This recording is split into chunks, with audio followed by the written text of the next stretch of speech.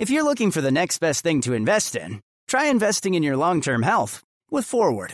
Forward is intelligent medicine with a personal touch. Their doctors are dedicated to catching top killers like cancer and heart disease early, which could save you tens of thousands of dollars in the long run. So invest in a doctor that's invested in you. Visit GoForward.com to learn more about how Forward can help you manage your long-term health risks for one flat monthly fee. That's GoForward.com.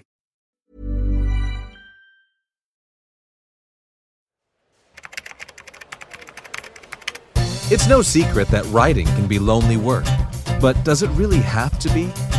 Whether you're full-time, part-time, or just starting out, you'll get insights into the tricks, tips, and production habits of writers from every level of the biz.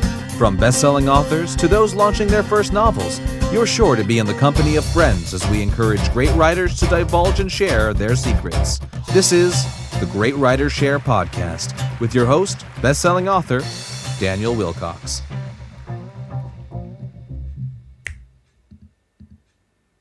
Test. Cool. Hello and welcome to the Great Writers Share podcast with me, Daniel Wilcox, where every week I rifle through the phone book of incredible writers, randomly select a page and invite whichever writer my finger is pointing at to come on the show and share everything they know about the business of writing so you can take home real-world strategies and tips to boost your writing career. Today's date is the 1st of October, which for me is an exciting time because that signals the start of autumn. Not technically, but technically in my mind, and the wonder that is Halloween. This month is a very, very exciting one for myself and for most horror and dark fiction writers out there, because it seems to be the 1 month of the year where everyone puts aside any of their reservations and reads some of the creepiest stuff that people put out on the market, and it's awesome. I think obviously I'm going to say this because this is where my writing exists, but horror is where the heart is for me, and I've got lots of stuff going on this month, so I have arranged a giveaway with a group of fantastic indie fiction horror junkies who have put together a load of books, and we've got a sales page for that. So if anyone listening is interested in getting some spooky reads, then head on over to www.hawkandcleaver.com/Halloween. So that's hawkandcleaver.com/Halloween. And we've got over 24 books there that are literally just some of the finest independent horror books that are out on the market. So check those out. That's a lot of fun. And also announced today, obviously by the time this podcast goes live, it'll be Friday. I'm currently speaking on Tuesday, the 1st of October. Is we at Hawk and Cleaver for the Other Stories podcast, which for anyone that doesn't know, the Other Stories is my separate podcast, which I run with the guys at Hawk and Cleaver, and it's a 20-minute fiction horror podcast. It goes out every Monday and has amassed thousands and thousands of views a week. It's fantastic. But we have announced our Halloween special, so running from, I believe it's the 27th of October to the 1st of October, every day, me, Ben Errington, Andy Conduit Turner, and Joshua Crinan, who was a previous guest on this show, have written a 5-part horror serial, which is called The Nest, and we're very, very excited to get that to people. It's unlike anything we've done before. It's a longer format than a lot of the rest of the episodes. It's running over 5 episodes, which is something that we at Hawk and Cleaver haven't done. So very, very excited to get that out there to the audience and see how that goes. If anyone's interested in finding out more about that, just go over to the Hawk and Cleaver website and click on podcasts, and then you can check out the other stories and everything we've got going on there, or just check our YouTube channel, which is just type in Hawk and Cleaver and you'll find us. And we've got a trailer on there, a very old school 80s inspired VHS trailer, which Ben has put together, which is fantastic. So lots going on, and I'm very excited. And I've also got my brand new novella up for pre-order as well. So I'm not going to use this entire section to promote everything I'm doing, but for anyone that is interested in the horror read, you can go over to Amazon, search my name, or look for The Mark of the Damned, which is also incidentally on the Halloween giveaway page. And yeah, I've got my first solo novella in about 3 or 4 years, so I'm very, very excited to get that one out, up on the market and see how that does. It's one of my favourite stories that I've written in a long time. So that's it for anyone who wants to give that a go. But enough about me. This show isn't entirely about me. It's with me, but it's not about me. Today I am talking to Catherine Hudson, who is a dark fiction author, an award-nominated dark fiction author.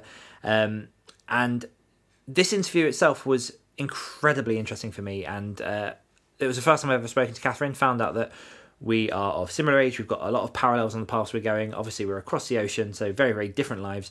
But she gives loads and loads of useful advice on lots of things to do with editing, to do with engaging with your readers, to do with writing in general, and how you sort of learn the craft, and her journey from a 10-year-old film critic all the way up to where she is now, and sort of doing very, very well from living off story.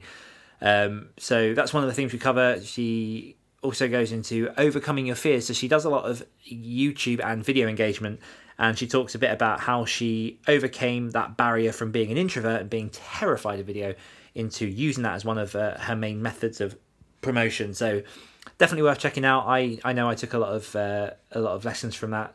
So that's coming up. But before we get into that, I want to give a big shout out to our brand new patron, Jerry Evanoff. Thank you, Jerry, for joining us at patreon.com/Great Writers Share.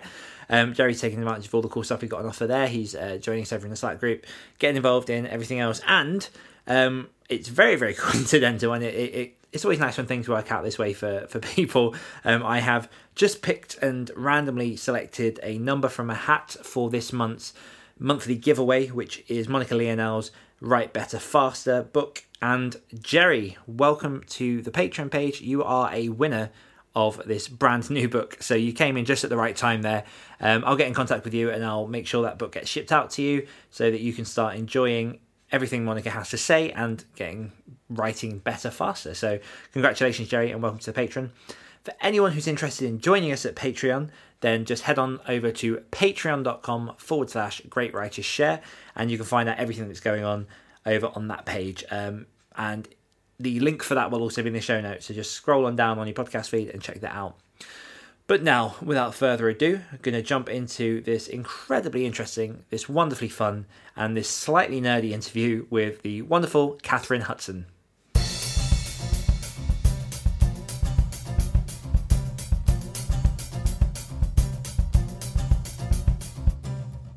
Catherine Hudson is an author of dark fantasy and sci-fi fiction, runs her own editing business, KLH CreateWorks, and is the fiction editor for the Mud Season Review, an international literary journal run by members of the Burlington Writers Workshop.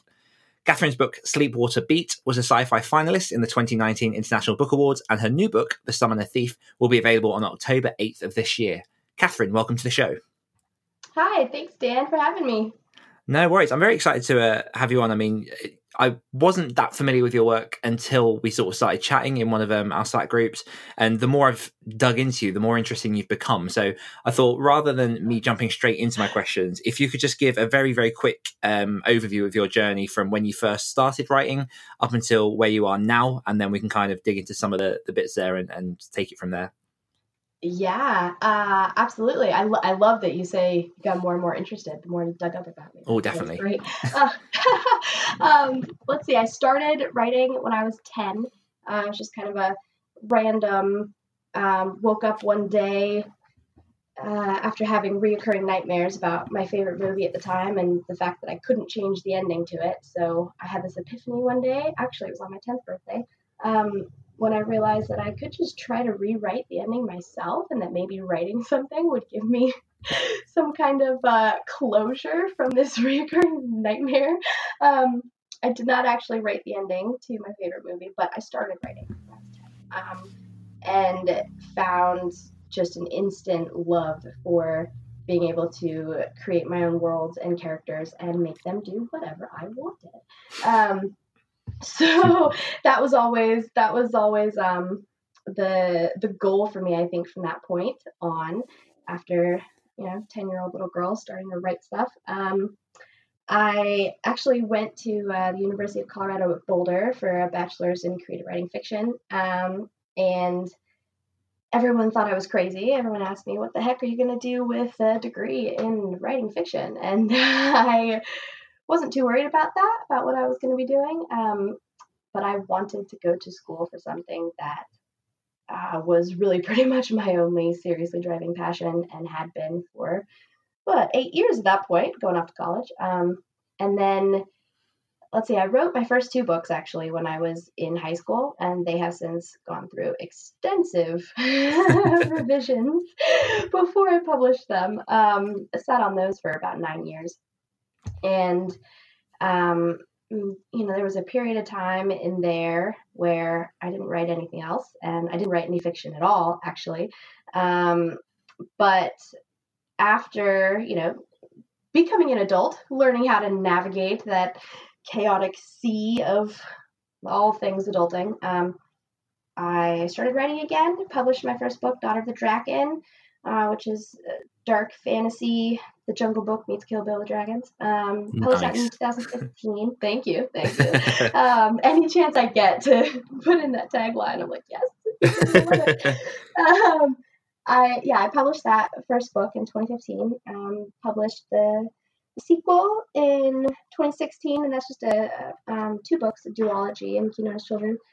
And right after I published book 2, the first book, Daughter of the Draken, became an Amazon dark fantasy bestseller, which was very, very cool.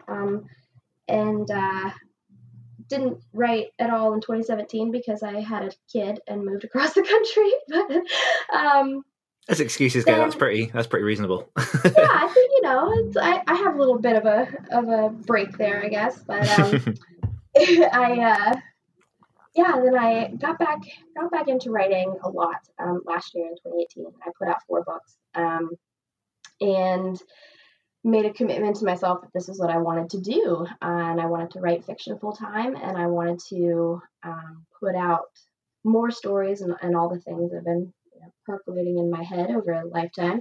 And my latest book, Sleepwater Beat, which you mentioned in the opening, became an international bestseller in April, just this last April. So that was great to see it as a finalist in the International Book Awards too.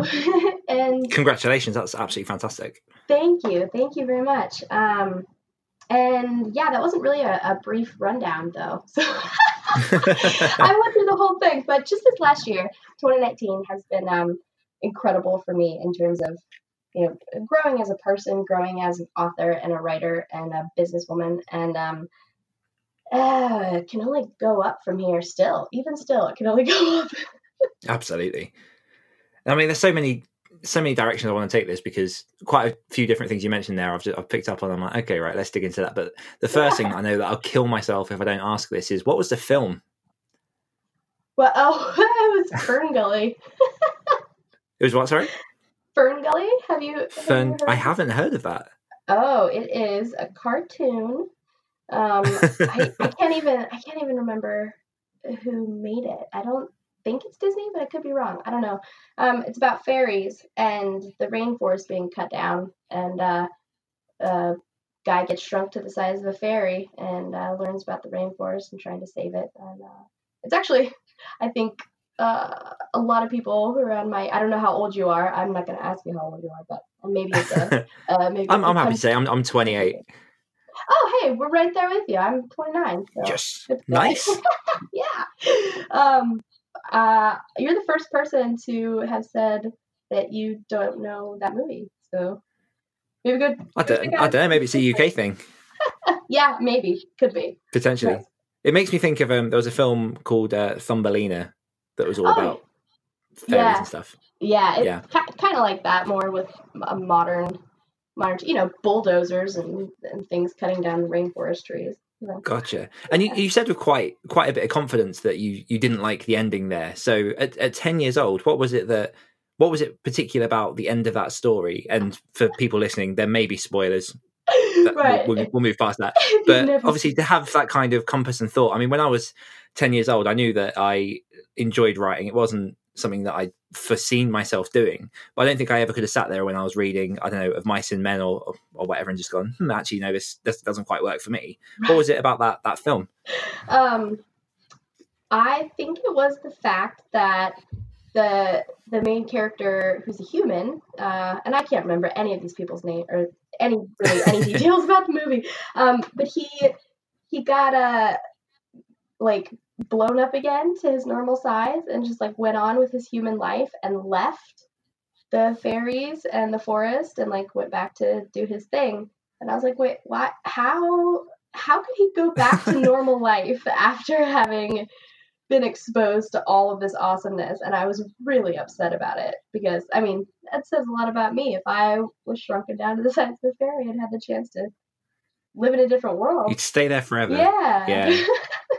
Okay, yeah, that's really interesting to go. Like I say, being a 10-year-old and feeling that dissatisfaction with the ending of something, because a lot of people around that age, they'll just accept what is exactly what it is. Yeah. But then you went from that, and then so you got to sort of 18, and you started going off to college, and you took, did you say creative writing? Mm-hmm. Yeah, fiction. Yep. Talk us a little bit through that kind of how you managed to handle that, because I was in a similar position where when I was 16, it was college here is obviously, I think, is it high school for you guys? Around 16. Before, yeah, it's still high school. Yeah.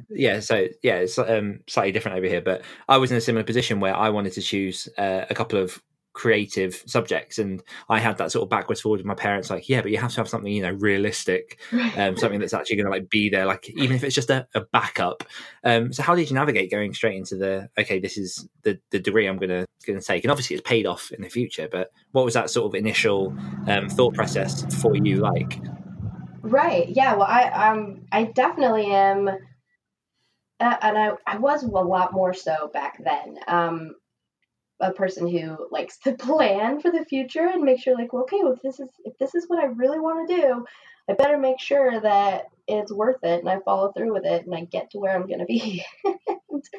Life happens. But the plan was to go through the undergraduate creative writing program and graduate with a bachelor's degree, and then from there move on and continue, because CU Boulder has an undergraduate creative writing program that feeds into the master's program for creative writing that feeds into the doctorate program for creative writing. So my plan was to spend 8 years, or 6, 7, 8 years at that school, going all the way up to the doctorate program, getting my PhD, and literally all of the work and dissertations, coursework, everything for that program was all writing fiction.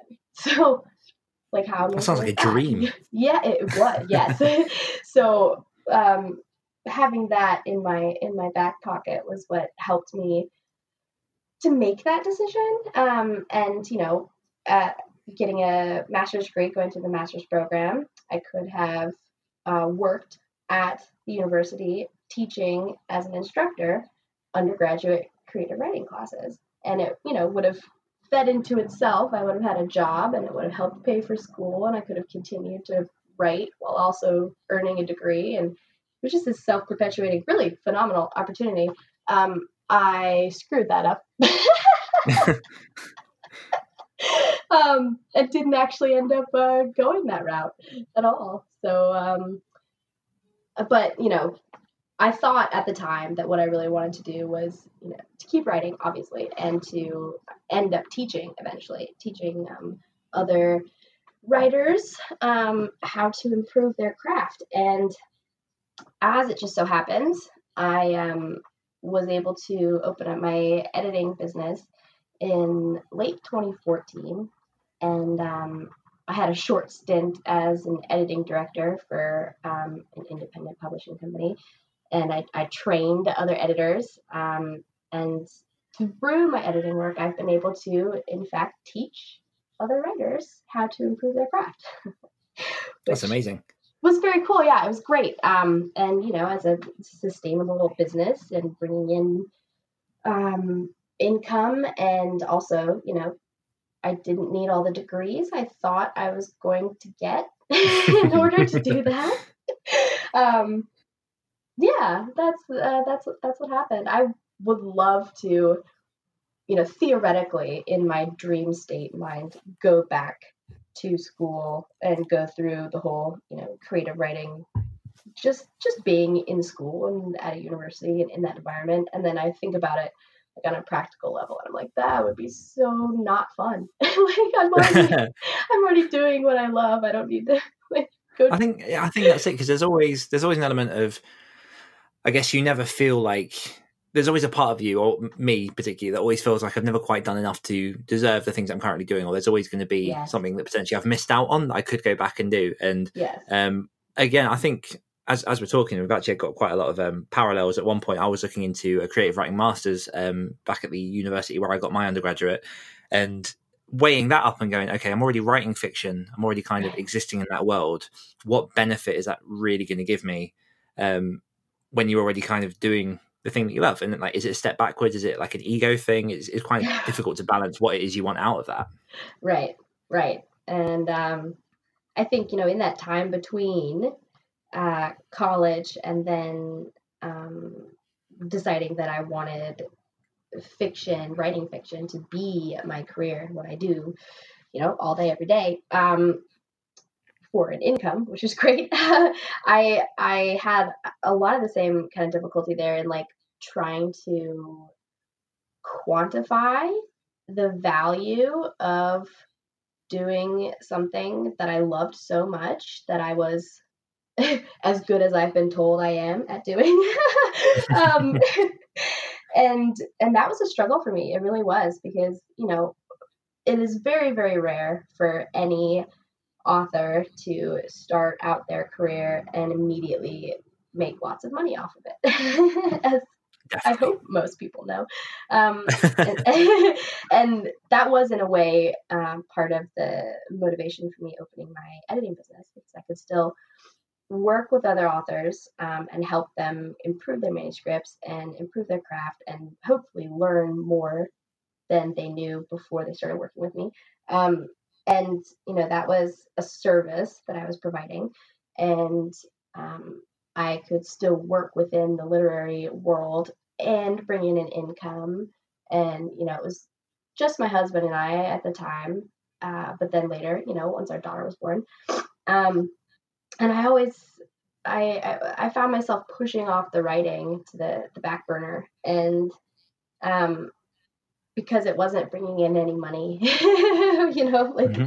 one of those, valuing a passion based on monetary value. I mean, there's a realism, isn't there? You have to pay the bills, so trying to find the balance of passion versus necessity is a difficult fight to face.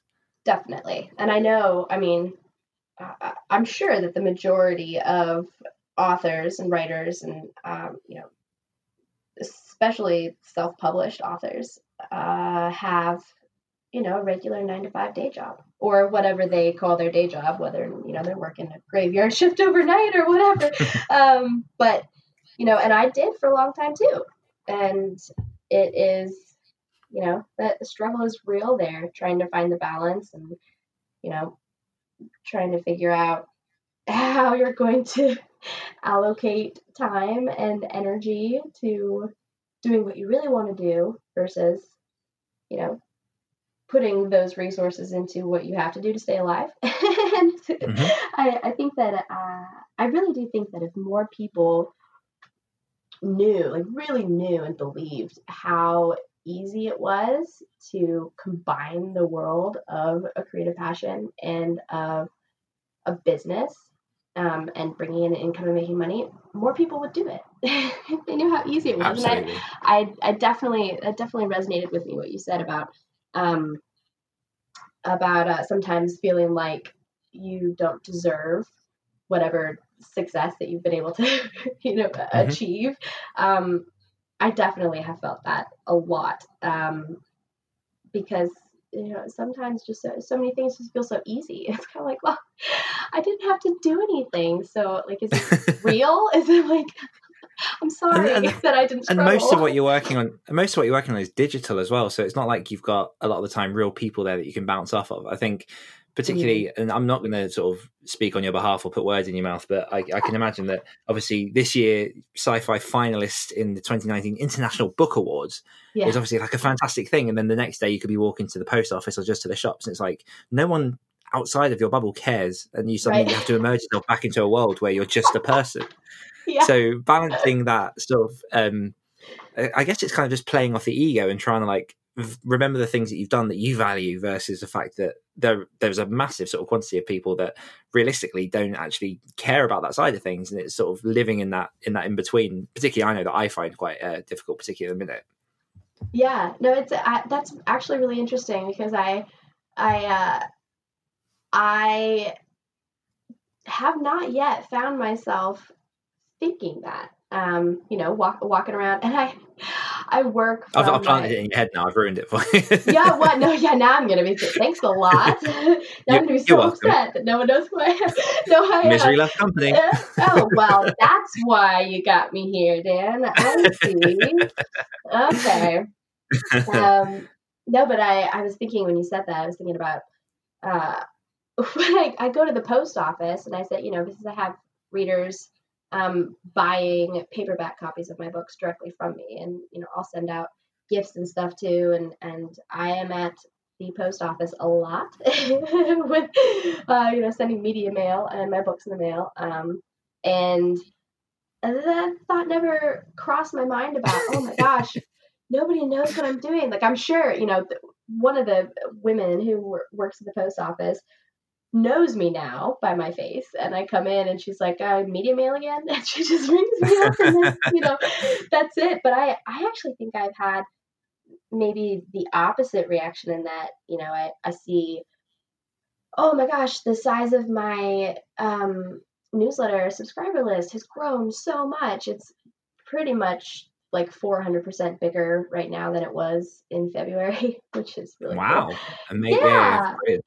Yeah, this year has been an explosion for me. And stuff, like having large numbers of sales, large relative for myself, and not in any means actually large. But, seeing all the numbers, and they look huge. And the reaction that I have is like, oh man, I'm going to run out of people. Like, which is hilarious because there are so many people in the world. Yes. So maybe I've learned from this interview to look more positively at certain things rather than drag other people into my. You are welcome for that lesson, Dan. Yeah. We said let's start sunshiny. I love it. One thing I do want to quickly touch on, because I've got quite every time you talk, there's more questions coming to my mind. We might definitely have to do a part 2 at some point, or just expand the format of the show to like several hours. But one thing, so I met up with a friend yesterday, and I mean, briefly touching on my own experience, I was a copy editor and a proofreader for non-fiction books for about a year and a half, 2 years, way back in 2013 until 2015. So I was speaking to a friend yesterday who's looking into getting into editing as a sort of legitimate business idea. She's been working sort of in retail for a while, and now she's literally just gone, okay, I'm going to take the plunge. Now I'm going to jump in. I love editing. I've edited other people's work for sort of free or for sort of really discounted rates. What advice would you give to someone who potentially is in that situation and is looking at taking their first real step into getting clients and becoming an editor? Yes, that is a really good question. I would say that the most important thing for an editor specifically, because there are so many authors looking for editors, and so many authors who are wanting to find someone, obviously, who's good, who can offer quality service and work on their manuscript at affordable prices, or at, payment plans or whatever kind of, to work with them in a way that benefits both people.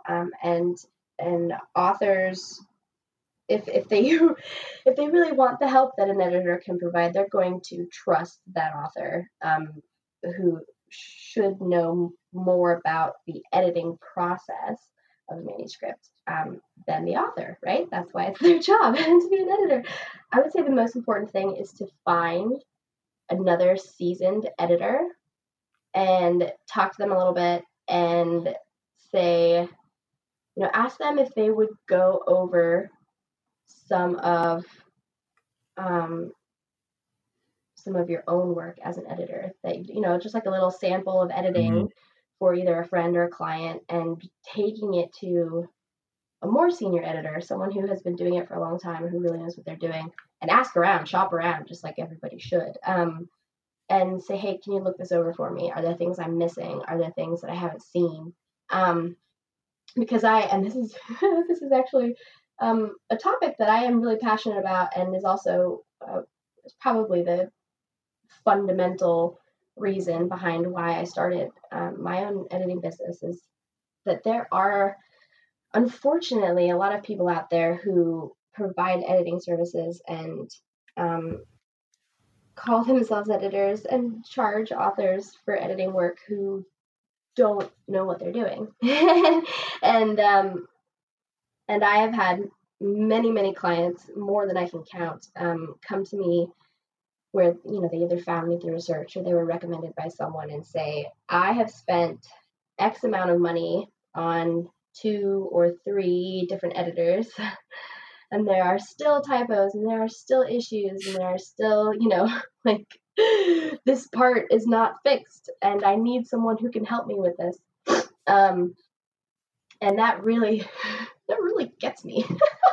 Well, absolutely. It's people sort of preying on the vulnerable, isn't it, really? Yeah, and it's, I can't say with any amount of certainty whether or not these editors who did not quite deliver up to standards that they should have, whether or not they were preying on anyone, or whether or not they just thought that they would make a good editor and didn't have, the background or the knowledge or experience, or, like I said, a more seasoned editor to point out where their strengths and weaknesses are in editing a manuscript, because it is very much in that way, just like writing. It takes a lot of practice, and it takes a lot of knowledge, and, knowing whether or not you want to work in one genre specifically because that's your strength, or whether or not you can work in all of them, and then you have to know the tropes and elements to each genre in order to be able to see whether or not they're missing from a manuscript, or whether or not they've been on point. It's the same thing as improving your craft as an author and as a writer, just kind of in a mirrored image of it, right, on the other side. So there, definitely needs to be taken as a, hey, I'm learning and I want to try this, and not to ask authors for their opinions of your editing work, but to ask other editors of their opinions on your editing work. There's my answer. Okay. And is that how you started? Did you have someone that sort of mentored you into it? I actually had a lot of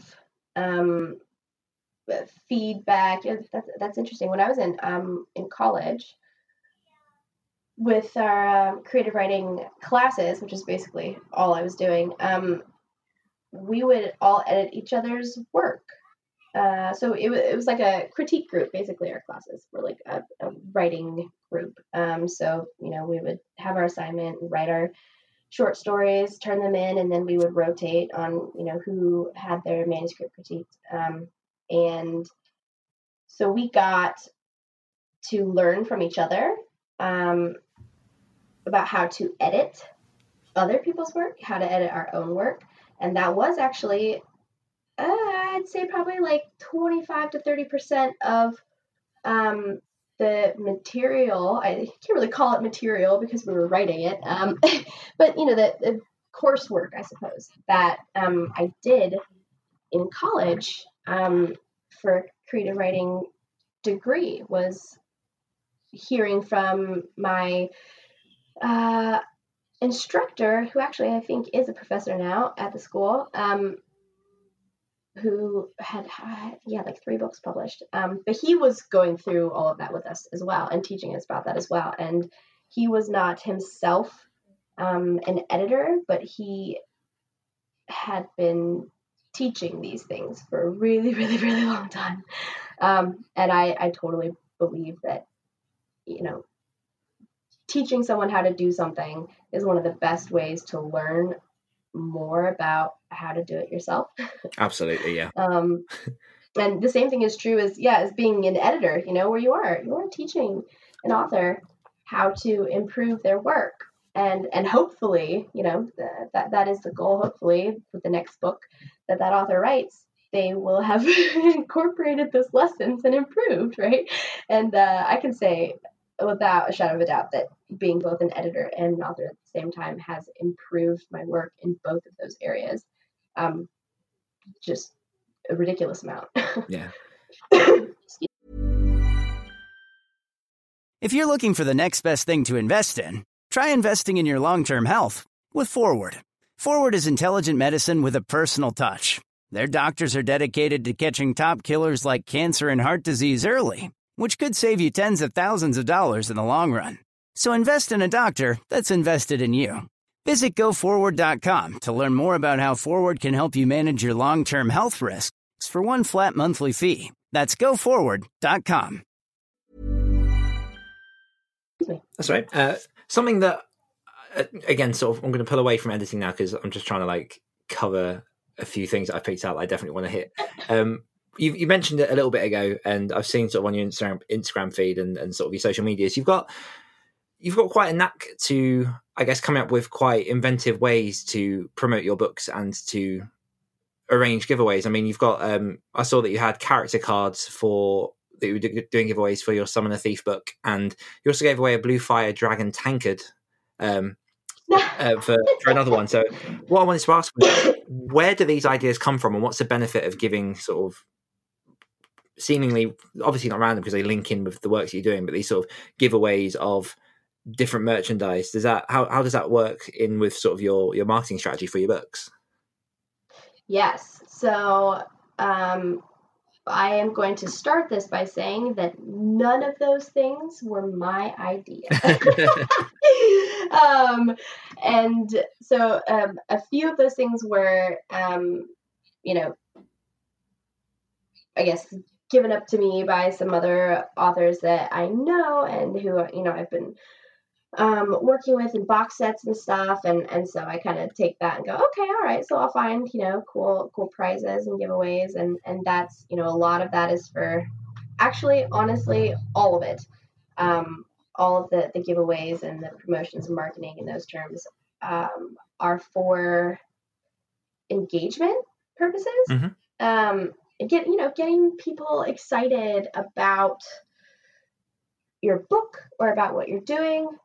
Most importantly, the most effective thing that I have found was the marketing that I did on my own for myself, which was also not my idea, but someone told me to do this, and I was basically a guinea pig for seeing how it was going to work. But the biggest thing is getting people excited about who you are as a person, right? Or getting people excited about the fact that someone they don't know is also super into the same things that they are, which is why that's what the internet is for, right? And that's basically why we connect with any other living human ever. So those review giveaways that I was doing, I haven't picked them back up since the summer with reviewing a new series because I just got swamped with work.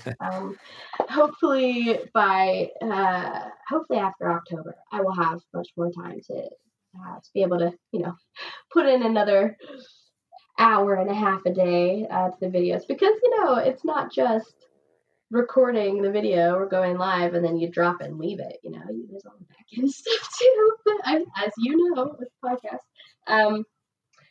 But that was really incredible, these videos. So I started them in February, and the idea behind it is I was picking a series written by someone else, by another author I admire or who writes the same in the same genre as I do, the same kind of stuff, one of those, like, if you like so-and-so, you will love what I did. And I started off with Stephen King's Dark Tower series. Have you read these books, Dan? Yeah, so I've not finished them all. I've literally just finished Wolves of the Calla, which is book 5 of 7. So I'm slowly working my way through them, but they're fantastic. They are. I'm so glad that you have read that. I think you're actually the first person I've been on a show with who has read them. They seem to be That very, makes me really excited. yeah, they're quite. I don't know. I a lot of people that I know haven't read them either. There's sort of one or two people within my circles that do, but particularly people that like Stephen King. It's a very different style, but they'll seem to read everything else, but then not commit to a bigger series from one of the world's arguably greatest writers. Right, and this is, I mean, it's huge. Stephen King has said it himself. This is his greatest work. This series, these 7 books. And you have to just going off on a minor tangent because you're going to get the geek side of me out. Particularly with things, particularly with Walls of the Cala, and the whole series in itself. I think you really have to have read Stephen King's other works to then appreciate what he's doing, because there's so many Easter eggs that I'm now picking up on, just because I've dipped in and out of so many of his books. But yeah, it's quite incredible, really. It is extraordinarily incredible, and the fact I don't want to spoil anything. I can't remember when he comes in, when he brings this part in. If it's Wolves of the Cala or Songs of Susanna. I can't remember, so I'm not going to say anything. But it's brilliant. It's brilliant. I am currently still, because I read very slowly these days, with all the time I don't have. I'm reading The Wastelands right now for the 10th time. Wow. That is how much I love that series.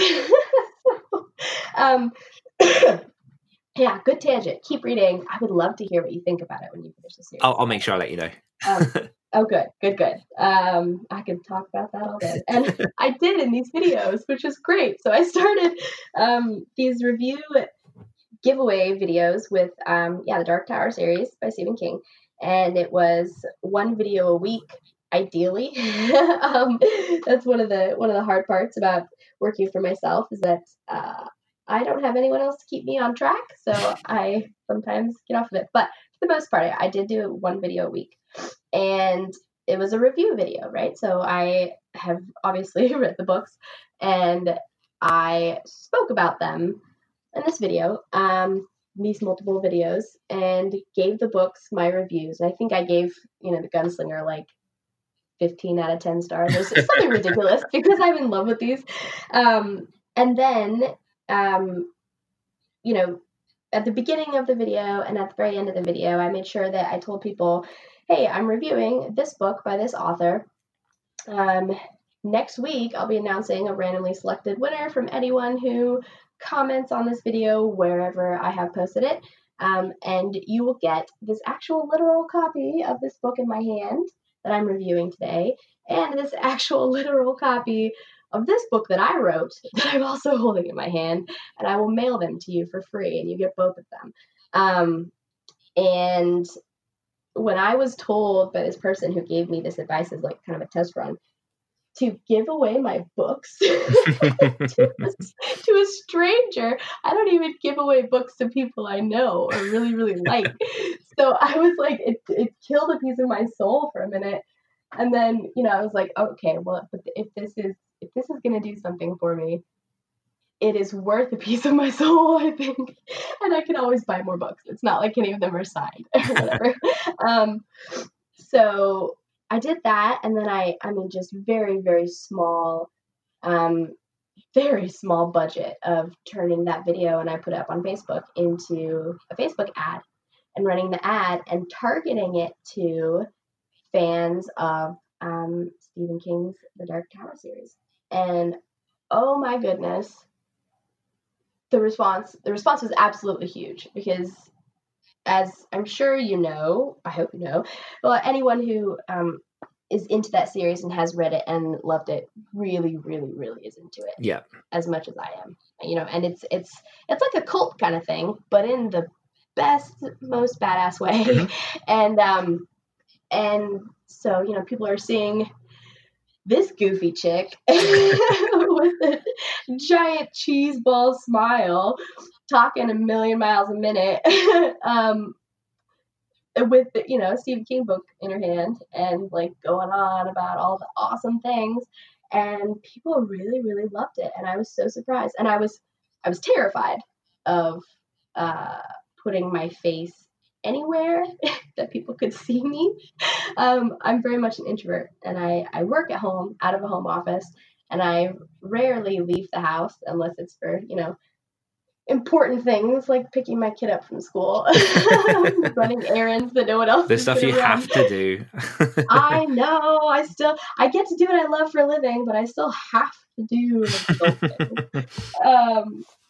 But I was so terrified of anyone seeing me, of people, I don't know, me just looking like an idiot or me looking like myself. And maybe I was afraid of nobody caring. And so, I don't know what it was, but I did these every week, and it was a really effective practice for me. Like I said before I started recording the show, Dan, that I, in the last 8 months, have gotten so much more comfortable with speaking and with being on camera and with being live. And I could not have done any of these things without having started this super amazing first time putting myself out there process. And so, to answer your question in the very long roundabout way, which I'm amazed that I remembered, I have found that incredibly helpful in terms of giveaways and exposure and engaging with readers and potential readers, and even just people who like to geek out about the same things that I do, because that is really, at least for me, that's why I'm doing what I'm doing and why I write what I write, is because I get insanely excited about it. And so anyone else who gets insanely excited about the same things has a special place in my heart, and my engagement just ballooned and skyrocketed. And even months after I put out that first video for the Dark Tower series, I was still getting people commenting on it. And I would have to say, well, I already gave this book away, guys, but I'm so glad you feel this way about it. And I have gathered something of a little group of other nerds like myself who are super into dark fantasy, and of course Stephen King, and of course Dark Tower, and just like a whole bunch of other really similar interests. And actually most of them are just really also sarcastic people, so and there's a good fit there. And they are always around. Like, they comment and engage with pretty much everything I put up on my social media platforms, and they're just like, they're rooting for me about all the things. They listen to all my interviews, they read all the stuff that I have written. They like diehard fans, right? And it's not because, I mean, yes, you need good books to get people interested in more of your good books.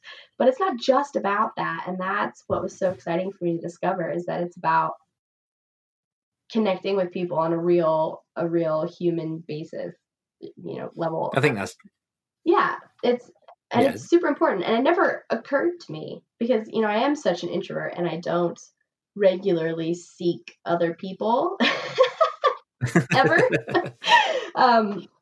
But it was huge. And this was very cool. I have one guy who has read all of my books, and he's always around on all the stuff I do on social media.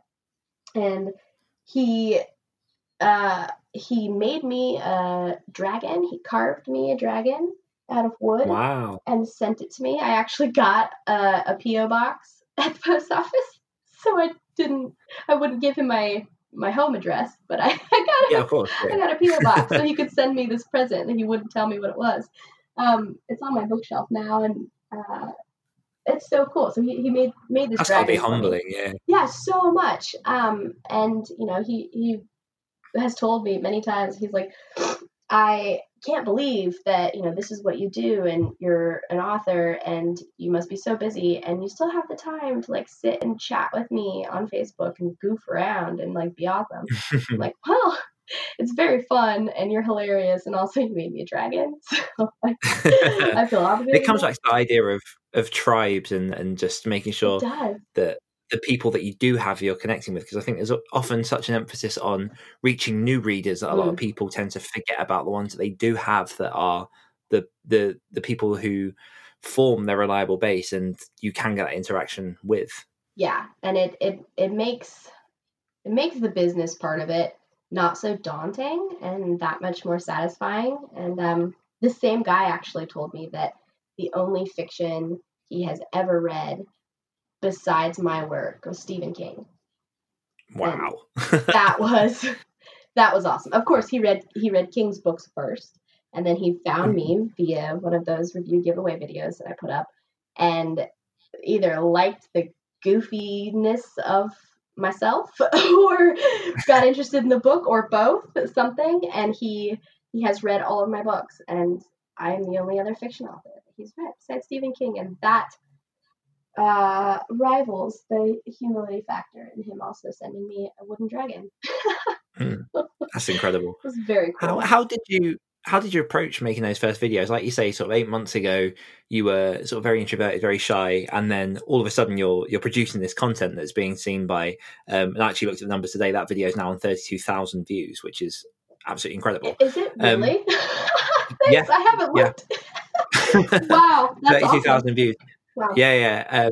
So obviously, congratulations on that. And so how did you go from that's not my bag to okay, I'm now in front of a camera, this is what I'm doing? What sort of went through your head as that happened? I was completely terrified. So this person who had suggested that I do this and just see how it works has sort of, I guess, coached other authors in various ways to do the same thing that I guess was successful for me, is, increase their engagement and kind of make a splash with who we are as people and connecting with people and what have you. So I valued his input and his suggestions, even though I was his guinea pig for it. I was like, okay, the person with way more knowledge than I have told me to do this thing. I'm going to do it. And that was the first step. But gosh, I remember the day that I recorded, and it wasn't even my first review giveaway video that I started with, because I did want to make sure that I wasn't going to look like a terrified animal for the first video. So I recorded this video about, it was International Dalek Day. Do you know what I'm talking about? Yeah. Okay. Yes. Another one. We're on the same page, Dan.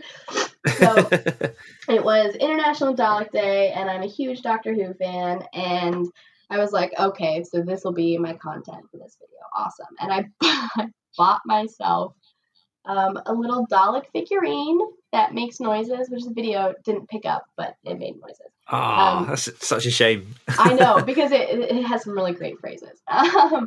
Still on my desk right now, actually. But so yeah, I bought that for myself just for International Dalek Day, and I made a video explaining Dalek Day and just kind of being like, I am owning my Doctor Who nerdiness right now. Everybody who may or may not be watching this, come join me. What do you love?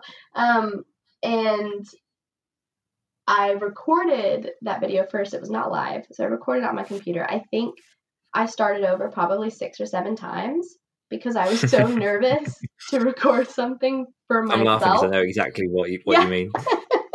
Yeah, just like so many clips of me like cussing myself out because I couldn't. I just like froze up. Excuse me. And then I finally got, the full video that I wanted, and I watched it, and I was like, oh man, this is ridiculous. And I probably almost puked. I felt I was shaking, and I was like so jittery and so like no one had seen it yet. Then I put it up on Facebook and sort of distributed it among my very small reach at the time. And so how did you get to the point where you clicked the publish button? What was that? What was that moment like? Because obviously you've recorded it, you've gone through all the sort of different re-recordings. You're cussing, you're sweating, you're shaking, you're gonna puke, and then there's a moment. there's a moment where you press that button. How did you conquer that bit? Because I think that's probably the biggest hurdle for people is you get to that precipice. You've made the content, and then people just go, but no one will like it, and they just back off. So what tipped you over that edge? Yeah, good. Thank you for asking that, because I did skip a major point in that whole process, was that I actually reached out to some of my other author friends on Facebook, and just other people who I know, probably my best friend. Can't remember. It's all a blur. But I reached out to a few people, and I said, hey, can you watch this thing that I did? Because I don't know whether or not I'm about to make an awful mistake. And so, of course, it got their attention. And they watched it. And the response that I got from these, probably 3 or 4 people, all of whom live in different states, and most of whom I have not met face-to-face personally, so that made it a little easier maybe. They all said that it was incredible and they loved it, and it was funny, and they could tell I was a little nervous, but I had really great energy, and I was laughing and smiling, and like, you know, they could tell that I was so excited about Dalek Day. And so the response from people who I knew would be honest and genuine with me and tell me if it sucked and if I should never try to do this ever again in my life, the fact that it was so positive from them, I was like, okay, you think I should put this up? I'm trying to do this, you know, with my brand now as an author. And they're like, oh yeah, definitely. People are going to love it. Do it. So that was how I conquered the, oh my God, is this a bad idea or what? Fear. And having that feedback and input and validation and reassurance and encouragement from other people, especially for someone who doesn't interact with people on a very regular basis, that was super, super, super helpful. And it's good to have people, you know, I think so many people and writers specifically think that writing has to be such an isolatory activity or pursuit or, you know, form of creation, but there's so much more to it than just being, you know, by yourself, locked away in a dark room with smoke and, you know, incredible lighting as you're just pounding furiously away and downing drinks. Of course. You know, yeah. The artist's struggle. It doesn't have to be that.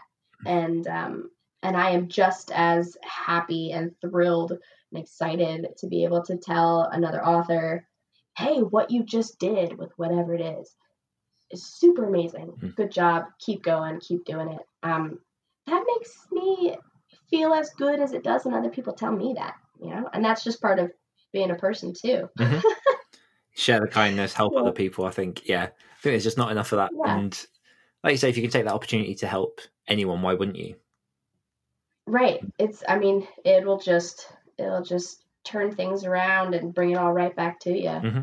Anyway, like in much bigger amounts, I have found. Same on my part. We are coming up quite close to our time, and I've got a few more bits and pieces I want to get to, which I might have to seriously consider making my format a bit longer. But one last question for myself before we jump into questions from patrons, which is the one I sort of always throw at people, and one that I'm very much sort of interested in myself, is why do you write? Why do you, Catherine Hudson, write? Yes. The first answer to that is that I have to. It is a compulsion and sometimes an obsession. And honestly, at this point, if I don't write, like one day that I don't write, I get irritated and itchy and like it's grounding for me. It's part of who I am and what I do, and I have to. If I don't, I become a horrible person. And that is true. That is, my husband has told me, you didn't write today, did you? And he's right when that happens. That is my first answer. My second answer is specifically why I write what I write, which is dark fantasy and grimdark and dystopian sci-fi, and that is for the purposes of illuminating hope and possibility and change and personal growth, all via diving into the complete opposite of all those things. And I have gone through some pretty seriously dark and disturbing and dangerous and life-threatening experiences in my life, and it's also what I did. The content that I write is a reflection of my entire journey, dropping down into the dark pit and crawling my way back out again. But it's that contrast and juxtaposition of nothing is ever as amazing, fantastic, or good as it can be unless we also have its complete opposite. And I also really like to tear down the black and white walls that things are only good or only bad, because some people might say that some things I have done in my life are 100% awful and I'm an irredeemable person, but I don't believe that of myself. And so I write what I write to hopefully help other people come to the same understandings about themselves, about other people, about the future and possibilities, and the fact that the mistakes that we make and the dark places that we end up finding ourselves in don't define who we are or where we're going from there. I think you might be my spirit animal. Oh, yes. Thank you. So I'm literally sitting here. Obviously, you can't see me because we haven't got video feed for this one, but I'm just sitting there, just silently nodding. Yeah, absolutely. Yeah. Okay, so we'll jump now into that was beautiful, by the way. We'll jump into the Patreon section now. So we've got patrons over at www.patreon.com/greatwritershare. And every week they can put forward their questions to our authors that are coming on the show. I've got a couple of questions here, which I've got quite a few, but I'll peel them back just obviously because of time and whatnot. But the first one is from Harley Christensen, who says, what is your favorite place to write? Well, right now, the only place I write is in my office. My favorite place to write is anywhere where I am completely and utterly alone, preferably with a lot of sunlight, which is currently also my office. Do you get a lot of sunlight where you are then? No, I live in Vermont on the East Coast of the United States, and there is only sunlight about 4 or 5 months out of the year. But yeah, I get it through my window when I do have it. It's actually spilling onto me right now. I make a lovely visage right now. Nice. Harley also asks, how do you reward yourself when you've completed a project? I take a day off. And by day off, I mean I may write only 3,000 words instead of 10 to 14.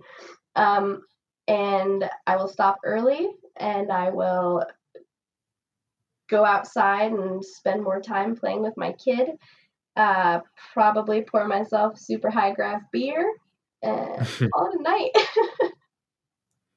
That sounds good. There's a lot of people that don't quite know how to answer that question. I'm one of them, because I'm definitely a case of I finish a project, I go straight into the next one. Whereas, to be fair, I accidentally did today what you've pretty much spoken about, where I've done half the words I normally do because I finished something yesterday. But right.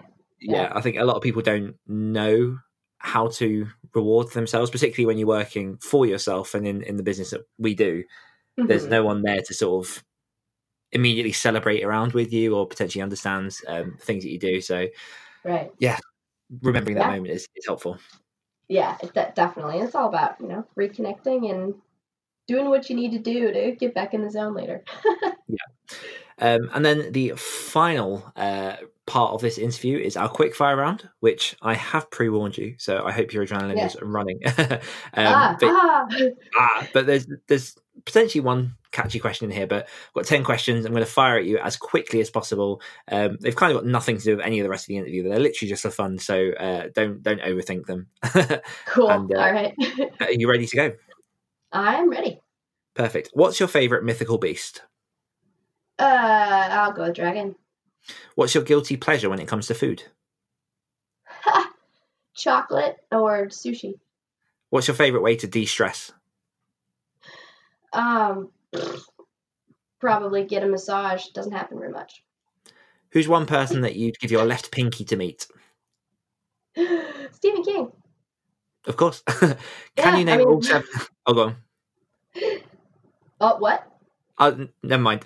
Can you name all 7 dwarves in Disney's Snow White? Sneezy, Doc, Happy, Dopey, Grumpy, and 2 other guys. Nice, we'll take it. We'll go for that. All right. What's your favourite seasonal holiday of the year?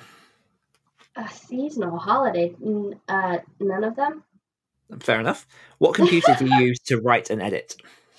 The same one. I have an HP 360, Spectre 360. That's my computer. Do you prefer roller coasters or hikes in the woods? Hikes in the woods. What's your preferred method of transport? Walking. And what was the last book you read? To completion. That would be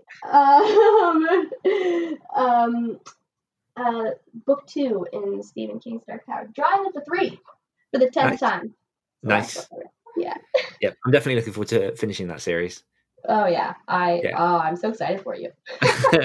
I've heard there's a kind of like a twist, not a twist so much. I've basically been told a little bit about potentially what to expect from the ending, and it's enough to kind of make me hungry without me actually knowing what the hell's going on. So we'll see. Yeah, I mean, once you read it, I am pretty sure that it will also make you hungry to reread the series. Okay. Yeah. Well, before we sign off, where can people find out more about yourself and everything you're doing? First and foremost, my website. You can find that website at CatherineHudsonFiction.com. And I am on Facebook. My author page is Catherine Hudson Fiction. That's probably where I am the most active there. I also have a super groovy goofball readers group that's called Exquisite What with Catherine Hudson. So that's where I am super crazy and weird and goofy. And I can also be found Catherine Hudson Fiction on Instagram and Exquisitely Dark on Twitter. And all 6 of my books are available across the board wherever good books are sold. Perfect. Well, thank you so much for joining me. I've actually loved this interview. This has been. I say that like I haven't enjoyed all the other ones, but yeah. Well, you found your spirit animal, so I understand. I found my spirit animal, my Patronus. Yeah. Thank you so much for having me on, Dan. It's been great. That's fantastic, and thank you very much for listening, everyone. And we will see you next week. Thanks for listening to this week's episode of the Great Writer Share podcast. Next week, we'll be joined by the international best-selling author Michael Brent Collings, discussing his recent TED Talk, his creative writing empire, and how he successfully manages to genre hop. Don't forget you can get early access to every episode of the Great Writer Share podcast and the chance to ask upcoming guests any of your questions just by becoming a patron of the show. All you need to do is visit www.patreon.com/greatwritershare and support the show for as little as $1 a month. One more time, that's www.patreon.com/greatwritershare. Until next time.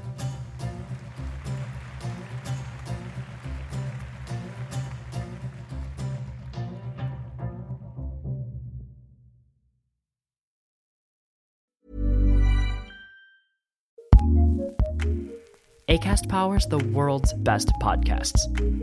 Here's a show that we recommend. Hey y'all, this is Kenya, creative director and co-founder of Domino Sound. And this is Alexandra De Palma, executive producer and co-founder of Domino Sound. And we're a queer, disabled, Black woman-owned podcast production company and network, creating authentic, inclusive, provocative content. We just launched Domino Presents, which is a new series of special audio projects. The premiere episode features the founders of Poppy Juice, the queer art collective throwing the hottest parties in New York City and around the world. We also recommend The Cheat Code, our hit 10-episode audio soap opera surrounding a love affair. Think Love and Hip Hop meets The Affair meets The Sopranos. Follow us on IG at Domino Sound CO to keep up. And listen to our shows on the Acast app or wherever you get your podcasts. Just search Domino Sound. Acast recommends.